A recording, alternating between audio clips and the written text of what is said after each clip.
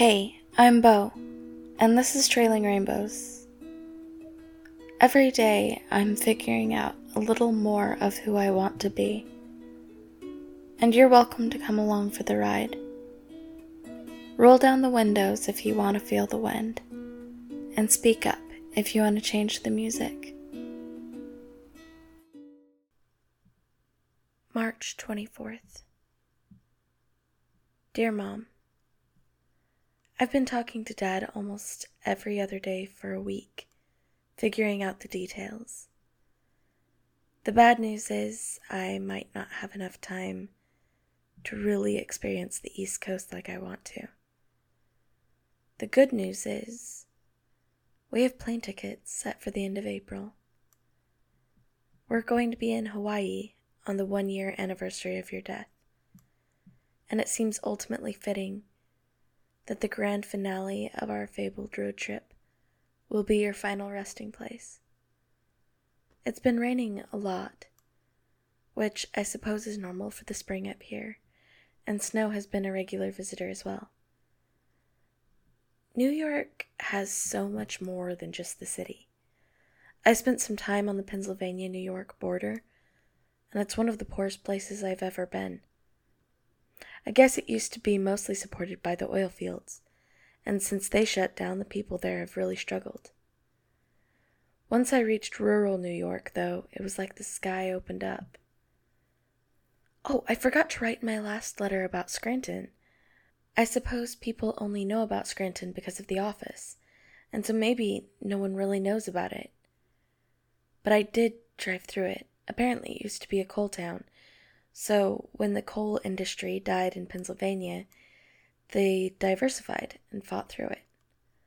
One of the things they're famous for is Nottingham lace. The Scranton Lace Factory was closed down in 2002, and since then they've destroyed most of the buildings to bring in apartments and townhomes. I suppose that's progress for you. I find that part of the country ultimately depressing, and I didn't stick around longer than I had to. Every time I go through a town and see remnants of prosperous days in the drab present, it makes me sad. I want to hope for better times for these people and places. Today, I spent some time in Long Island, driving around and trying not to appear too nosy. Honestly, after driving around all day, I have Sabrina playing on my phone while I'm writing this, because fiction helps me to appreciate the real world. And what better fiction than a romantic comedy starring Julia Ormond? Other than a romantic comedy starring Audrey Hepburn, of course. If I could have Audrey Hepburn and Harrison Ford star together, it would be perfect. Nothing against Julia Ormond, it's just that Audrey is an icon.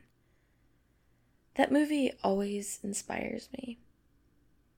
It took her a little bit, but she learned to lean into life, to grab it with both hands, and even with her dreamy personality, she still experienced so much of what life should be.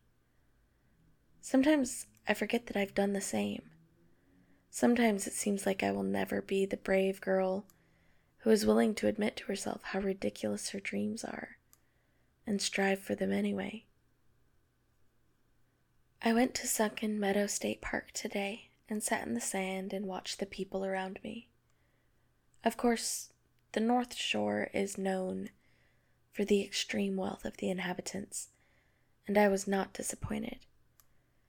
Families walked along the beach or sat under umbrellas enjoying picnics.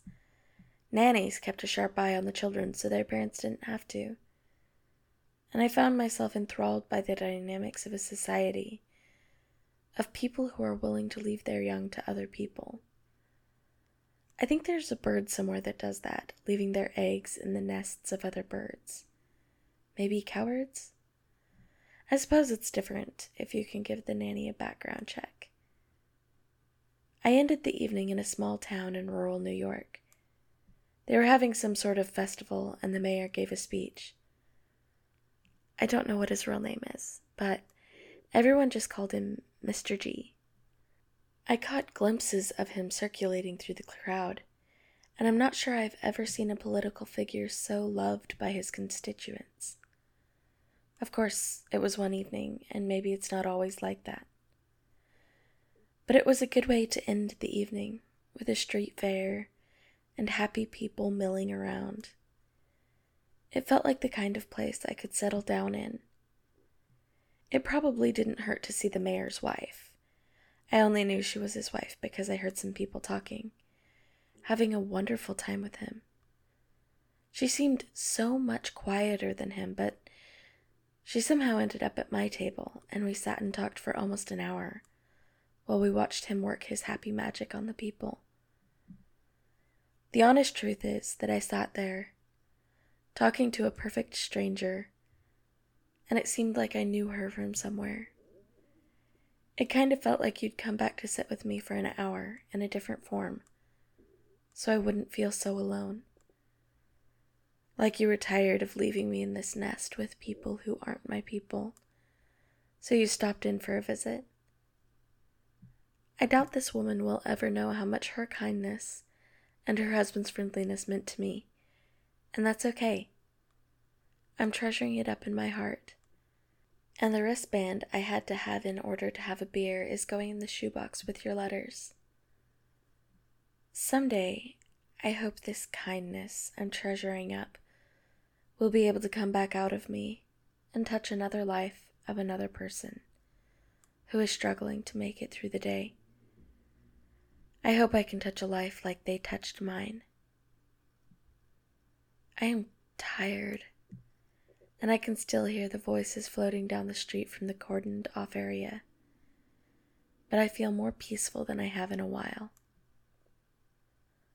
I still miss you more than I would have imagined. I love you. Bo. Hi, I'm Bethany, and thank you for listening to Trailing Rainbows. For those of you who've been listening along for the last 10 months, you have my everlasting gratitude. I hope you've enjoyed it as much as I have.